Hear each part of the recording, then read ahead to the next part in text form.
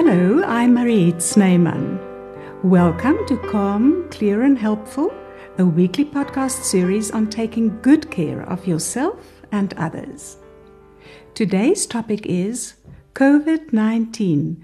Are you experiencing survivor's guilt? My guest is specialist psychiatrist Dr. Karen Armstrong from Cape Town. Welcome, Karen, and thank you for joining us. Thanks so much for having me, Mariette, and thank you also so much for this great initiative and all of the work that you're doing. Thank you. And to our listeners, after our conversation, we'll get to Karen's 3 top tips, and then it will be fun question time. Karen, many of us here in South Africa experiencing the 3rd wave of COVID-19 infections know someone who has passed away. And while grief is always a very difficult thing to handle, it now seems as if some people also feel guilty about their loved ones or others who have died.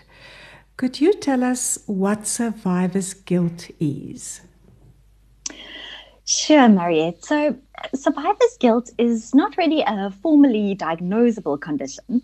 So it seems that definitions and interpretations of it can vary. But the term itself refers to a particular kind of guilt that develops in people who have suffered a life-threatening or traumatic situation.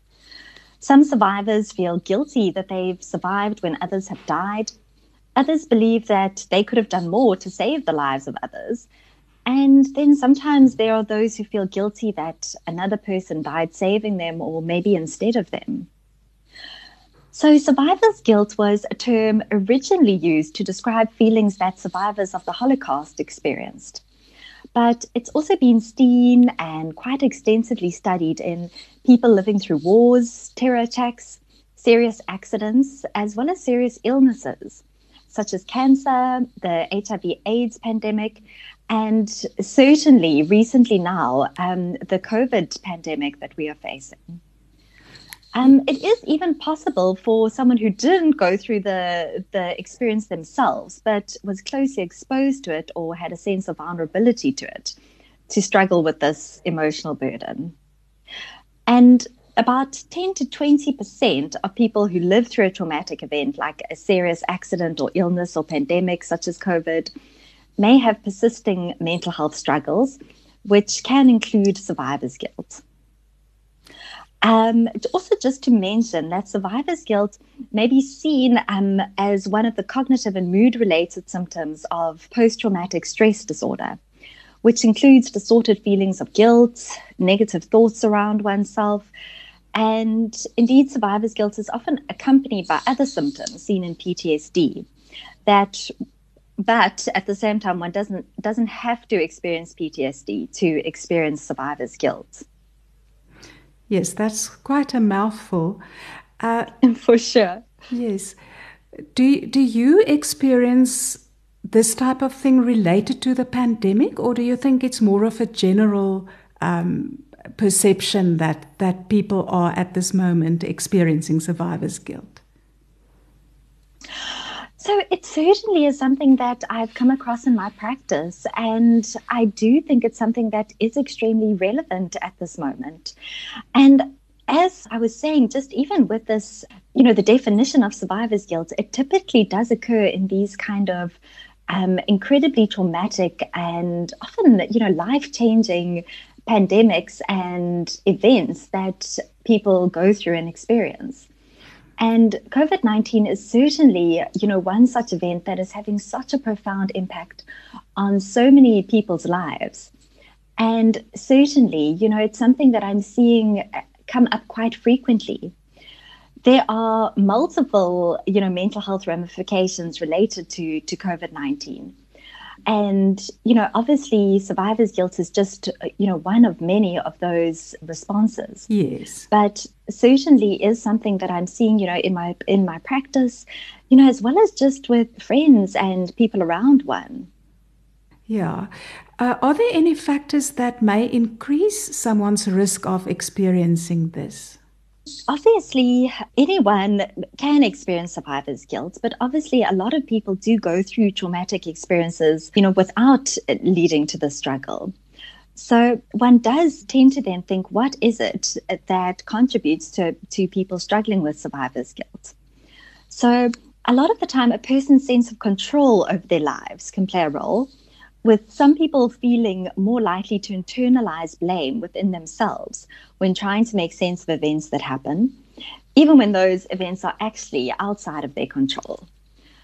Other factors that increases, just in general, people's risk of experiencing survivor's guilt include a past history of trauma, especially within their childhoods, a history of depression and anxiety conditions, a low self-esteem, lack of social support, personality factors, and unhelpful coping skills. With particular reference to COVID, people at risk of COVID survivor's guilt typically include those who have developed the illness themselves and have recovered. Especially we're seeing those with long-haul illness, as well as those who've had someone close to them also develop COVID but not survive.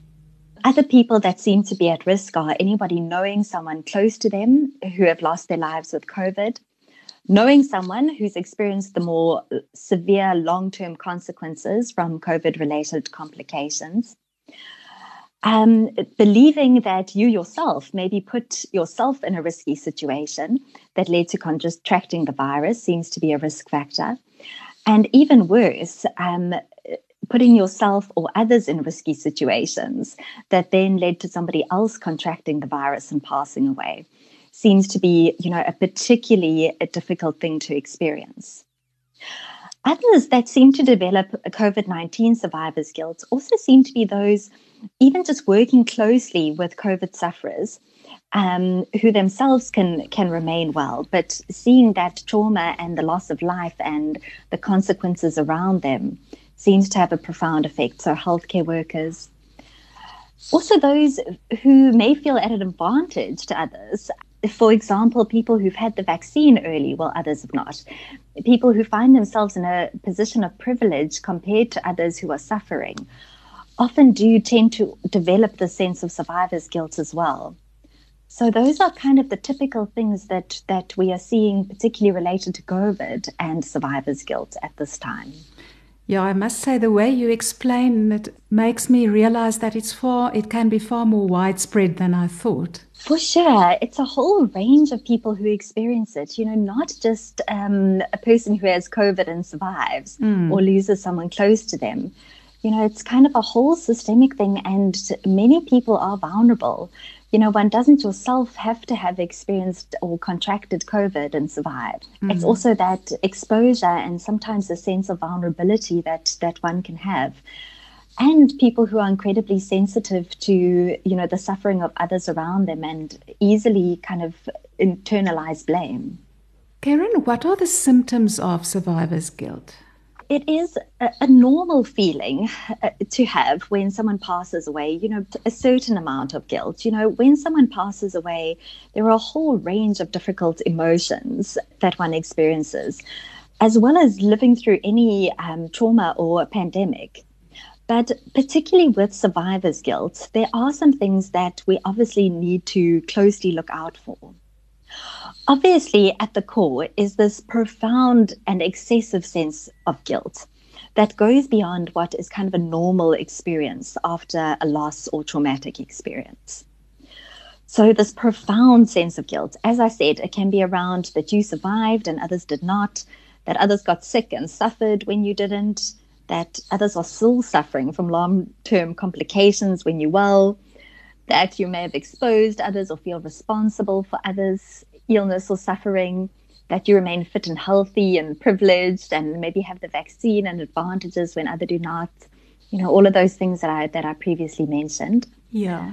But along with that profound sense of guilt, people might also experience obsessive thoughts related to the course of their illness and recovery, obsessive thoughts related to someone else's inability to recover, sometimes anger and irritability, feelings of hopelessness, intense grief and sadness, difficulty sleeping, decreased motivation, social withdrawal, keeping yourself isolated.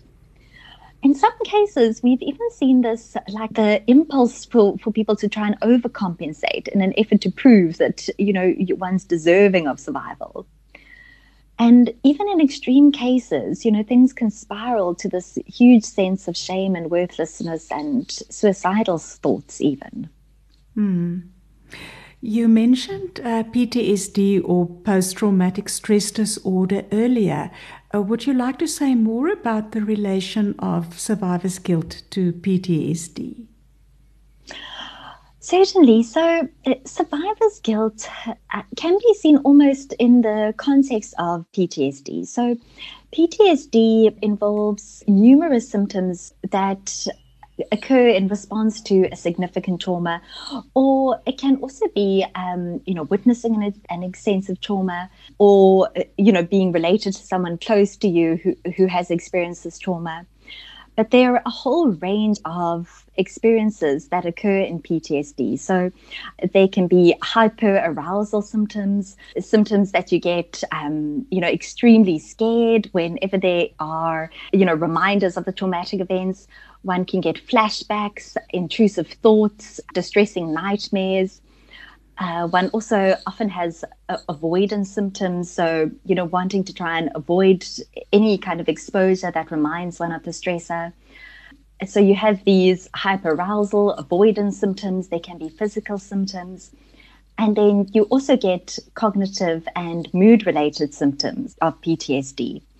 And one of those symptoms can very well also include a sense of guilt around the traumatic experience. So that's where survivor's guilt can come into the realm of PTSD, as it can form part of that cluster of the mood or cognitive symptoms related to PTSD. That makes a lot of sense. I was wondering if the time frame between a traumatic event and then the onset, let's say specifically, of survivor's guilt may differ from person to person. Certainly. So, everybody goes through, really unique experiences when going through a trauma or, a pandemic, these kind of experiences. And certainly, there's no fixed time that one looks at when looking at survivor's guilt and when considering it. So some people develop profound symptoms a while after the exposure. Sometimes, it can be a prolonged time that the person has been living through the situation before they start to experience these intense feelings of guilt. So it isn't a strictly linear situation. And often there can be those other factors that start to play a role. When a person becomes isolated or additional stresses occur that can trigger these profound feelings. So certainly there isn't any set or strict linear association to the traumatic event itself. But yeah, generally the symptoms need to occur for at least about a month of time. So it's not an acute stress reaction, which would just be a temporary response of, within a month of the stressor and then kind of resolve. Those would be in the more normal realm of, just normal feelings of guilt and grief and sadness. These feelings tend to be more protracted and more pronounced. Yeah. And then apart from that, how is survivor's guilt diagnosed? So, as I said, survivor's guilt isn't really a formal diagnosable condition. So it's not a psychiatric condition as one would see, for example, in the DSM-5, which is our kind of psychiatric manual. Yeah. So PTSD is one of those more diagnosable conditions. So we see, as I said, survivor's guilt as frequently one of the PTSD symptoms, but it isn't really a diagnosis that, is made formally within itself. As I said, more just a term used to describe this experience that a lot of people suffering through traumas may have. And I think that in order to, look for it and assess people for it, we just need to be aware of the possibility that survivors of trauma and within COVID and the pandemic, may suffer from this huge and profound sense of guilt, which we term survivor's guilt. And then I think it's around, asking people about their experiences and their emotional struggles, particularly people who, might be at risk. So one needs to be aware of, well, let's say it's not a specific condition, but that this may arise. And then how do you know if you recognize some of these symptoms or it's these signs in yourself? How do you know when to seek help? So I always would have a very low threshold to seeking help. I mean, mental health has to be seen as a priority. It's not just a luxury. Mental health is something that is essential to life. We can't function in our daily routines, and, just our well-being is so intricately linked to our mental health that it really always needs to be a priority. So if one is struggling, at any point, there is always help available. As I said, I mean, I would always seek help sooner rather than later. There's no reason to delay if one is struggling emotionally. But when one definitely knows that it's time to seek help is when, as I said, one has gone through this, a traumatic experience or a COVID experience, and is experiencing these profound feelings which seem to be in excess of what would be an understandable response to loss. And when symptoms continue, for a protracted time, longer than a month, and one is still really, really struggling.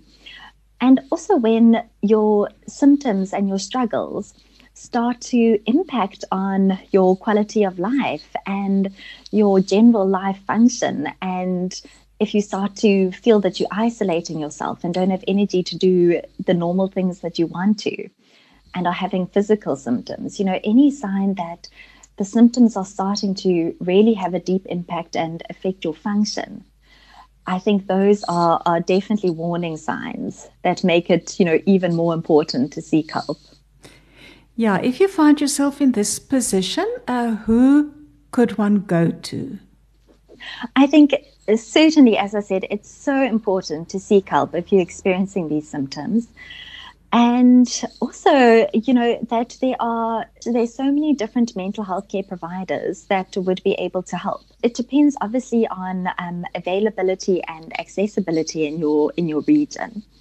I think always just speaking to friends and family is very beneficial, but certainly consulting with a psychologist is very, very important at this time. Seeing a psychiatrist is also highly, highly recommended, especially if the symptoms are quite extreme and are having a severe impact.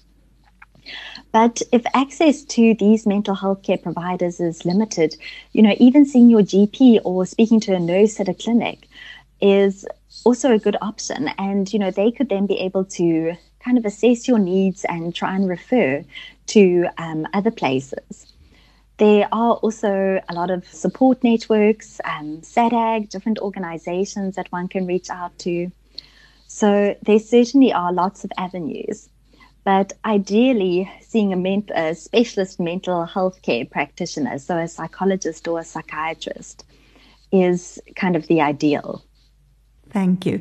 Now, Karen, if you have someone coming to you and you notice that there may be a lot of guilt involved in the sense of the guilt we've been talking about, what treatment is available, and then how would you yourself treat this condition in your practice? So certainly, I think, and in my practice as well, I certainly advocate for a more holistic and balanced approach. A lot of psychiatrists focus mainly on just the medication aspect, but there's so much more to mental health, and the psychological aspects, can't be undermined. And particularly in these kind of situations, the mainstay of therapy it can really be looked at as psychotherapy. So there are different psychotherapeutic techniques that can be incredibly effective in trauma-related disorders and also in these kind of experiences of survivor's guilt. One of the most effective psychotherapy techniques is cognitive behavioral therapy. And that is an approach that I adopt quite frequently in my practice. So in CBT, or cognitive behavioral therapy, it is a process where the client works with the therapist or doctor to explore these negative automatic thoughts that they've developed that can contribute to the feelings of guilt they experience. And examining these unrealistic thoughts and replacing them with more realistic, rational ones can then help alleviate those feelings of guilt and self-blame. So I would certainly, tend to adopt this approach quite frequently with people in my practice. Then there are other forms of psychotherapy, including more trauma-focused approaches that include techniques such as brainwork recursive therapy. So BWRT, brainwork recursive therapy, is another technique that I'm seeing more and more value out of in my practice. It's a more recent thing that I've been involved in. And that kind of looks at a reprogramming response that goes into looking at the different traumas that the individual has experienced and kind of changing the picture and the negative associations that have been developed with that situation, in order to move forward in a more positive way so that those memories and those events no longer hold that huge negative emotional power over the individual. So I would certainly look at incorporating, different therapy techniques based on the individual's needs and exactly what they're experiencing, what they're struggling with. Obviously, I would closely also consider medication. One would use medication judiciously, and especially in these kind of conditions, one would obviously ask in more detail around other symptoms of post-traumatic stress disorder, depression, and obviously tailor one's treatment accordingly. It's very good to hear that there are effective measures that one can take if one suffers in this way. Certainly. I think, we need to get that across, that there is help available, and that if one is suffering, it's just so crucial to get the help that one needs. Now we come to the role of loved ones, and I heard someone say that they know someone who they think has survivor's guilt, but the person feels that he doesn't deserve treatment and won't go for help. I don't know if you've ever come across this situation. Certainly. I think, it's something that one commonly sees with all different mental illnesses. There can be a huge reluctance to seeking help. And I think often there is a lot of stigma around mental health, and even these kind of things like survivor's guilt. There can be a lot of shame associated with it, and, all of these negative emotions that often do lead to people being quite resistant to seeking help. And certainly, I think for loved ones, it can be a huge challenge for sure. Yeah, I'm thinking that perhaps one way to address that, if you're the loved one, might be to say that you've heard a podcast or read an article on this matter and see if you can bring the person to seek help. But I'm sure it's not always easy. Yes, certainly. So I think, if one has a loved one that's suffering, the important thing is really to try and be there for that person at this time. And I think really trying to encourage them to share their experiences and emotions with you, being a supportive space and a safe space for them to express themselves. And, I think chatting with them about what they're experiencing, even speaking to them about this concept of survivor's guilt that, you've heard about, and telling them a bit more about it, that it's something that other people can also experience. Speaking to them about, what you know about the condition and what you've heard, and that it's something that a lot of people experience and something that can be quite serious and that one needs to get help for. So, I think with loved ones experiencing traumas, one needs to normalize that difficult emotions can occur.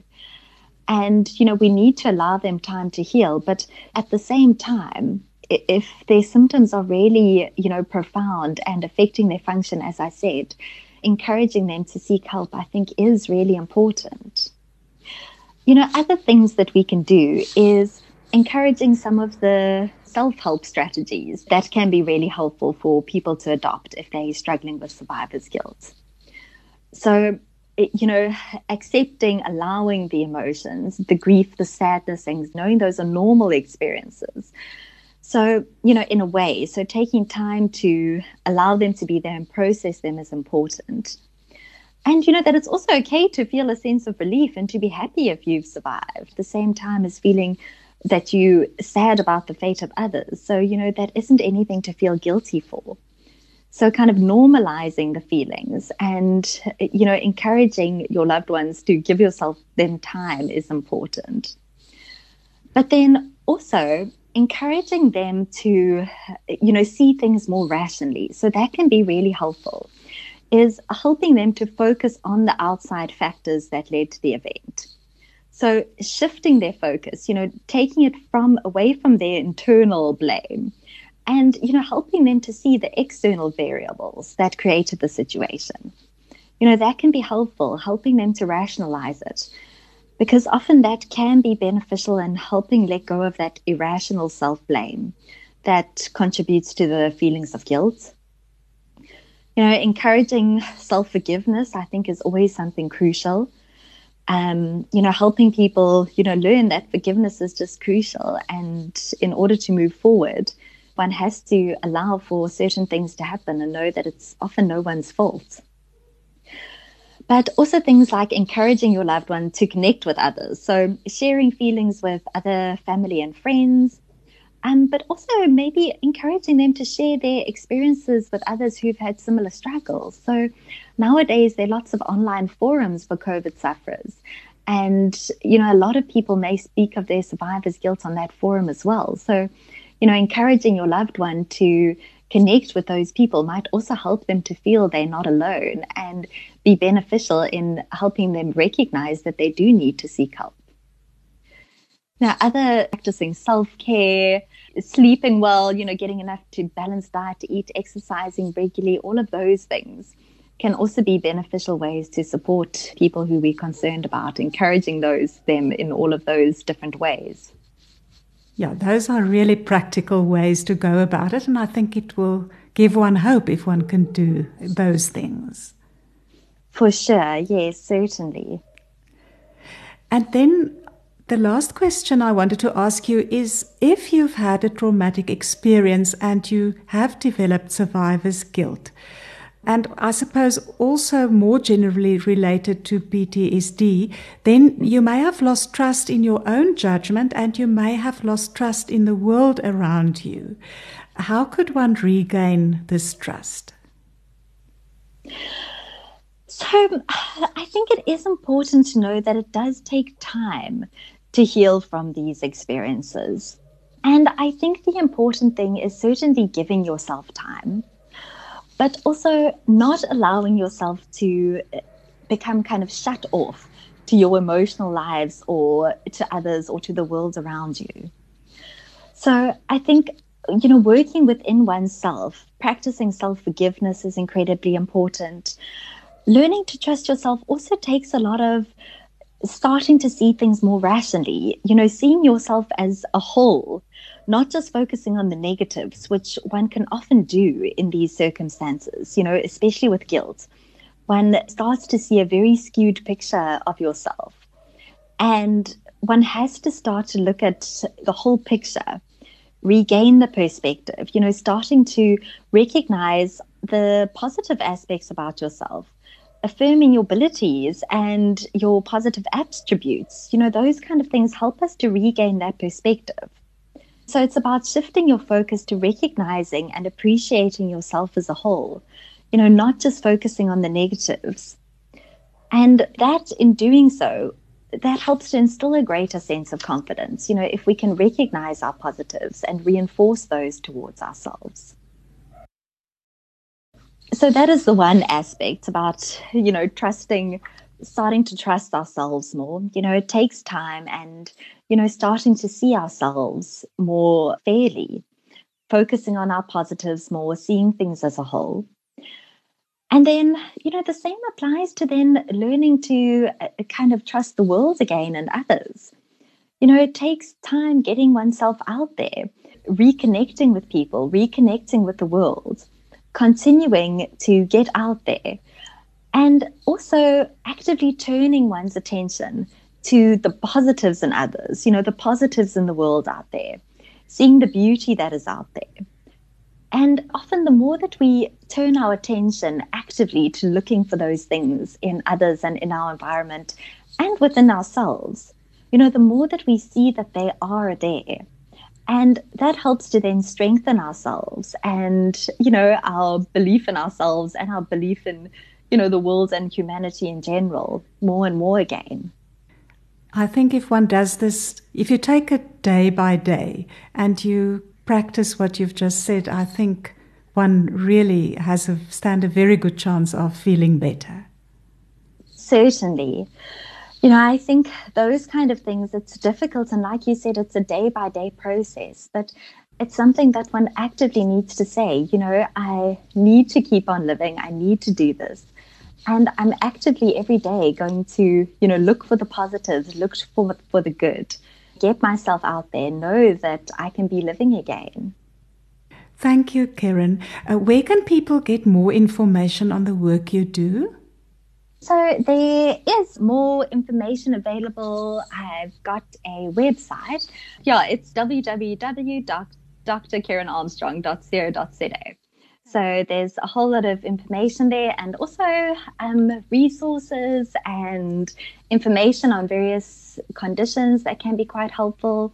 So yeah, that's definitely a good link to follow.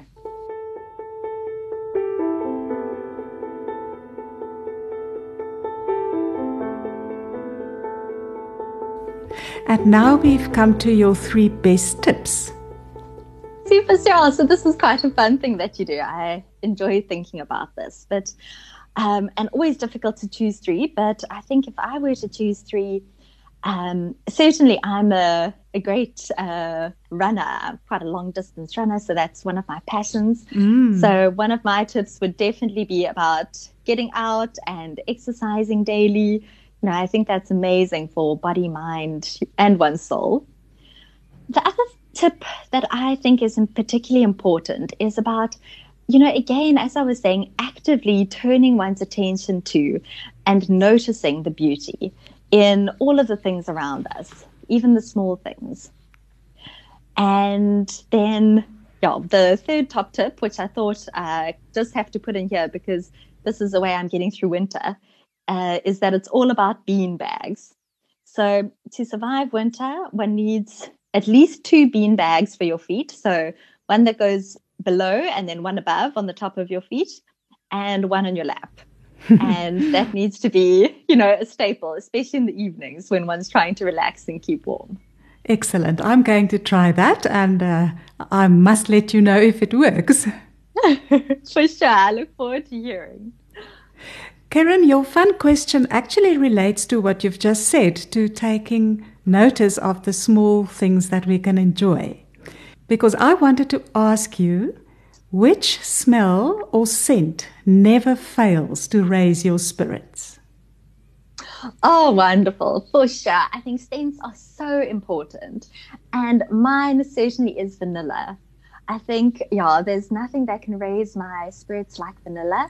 And one of my best things to do is actually to put some vanilla essence in one's oven.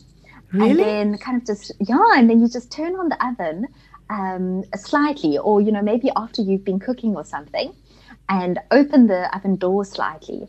And then this amazing aroma of vanilla kind of just goes through your house. It smells like baking, and it's absolutely wonderful for one's soul. Do you put it onto something before you put it in the oven, or do you just apply it to the grid? Oh no, yes, yes. So you just put in a little dish. Oh. So just like put a little dish of that vanilla essence in. Just pour some vanilla into tiny. It's just a small kind of dish or something. Thank you, Karen, and thank you for your time. Not at all. Thank you so much, Mariette. Yeah, again, thank you so much for all of the work that you do. And I certainly feel that you are, helping and touching so many people through these podcasts and through your work. So thank you, and keep up all of this great initiative. Oh, I'm learning so much. And to our listeners, thank you for listening. If you found this episode helpful, please share it with someone you care about.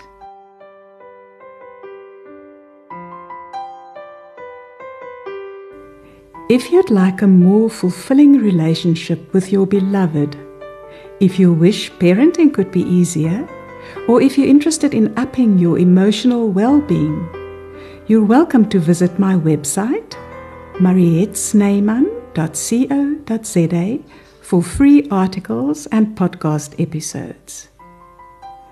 Calm, Clear and Helpful is compiled, hosted and edited by me, and the music is by Mart Marie Snyman. Catch you next Tuesday at 9.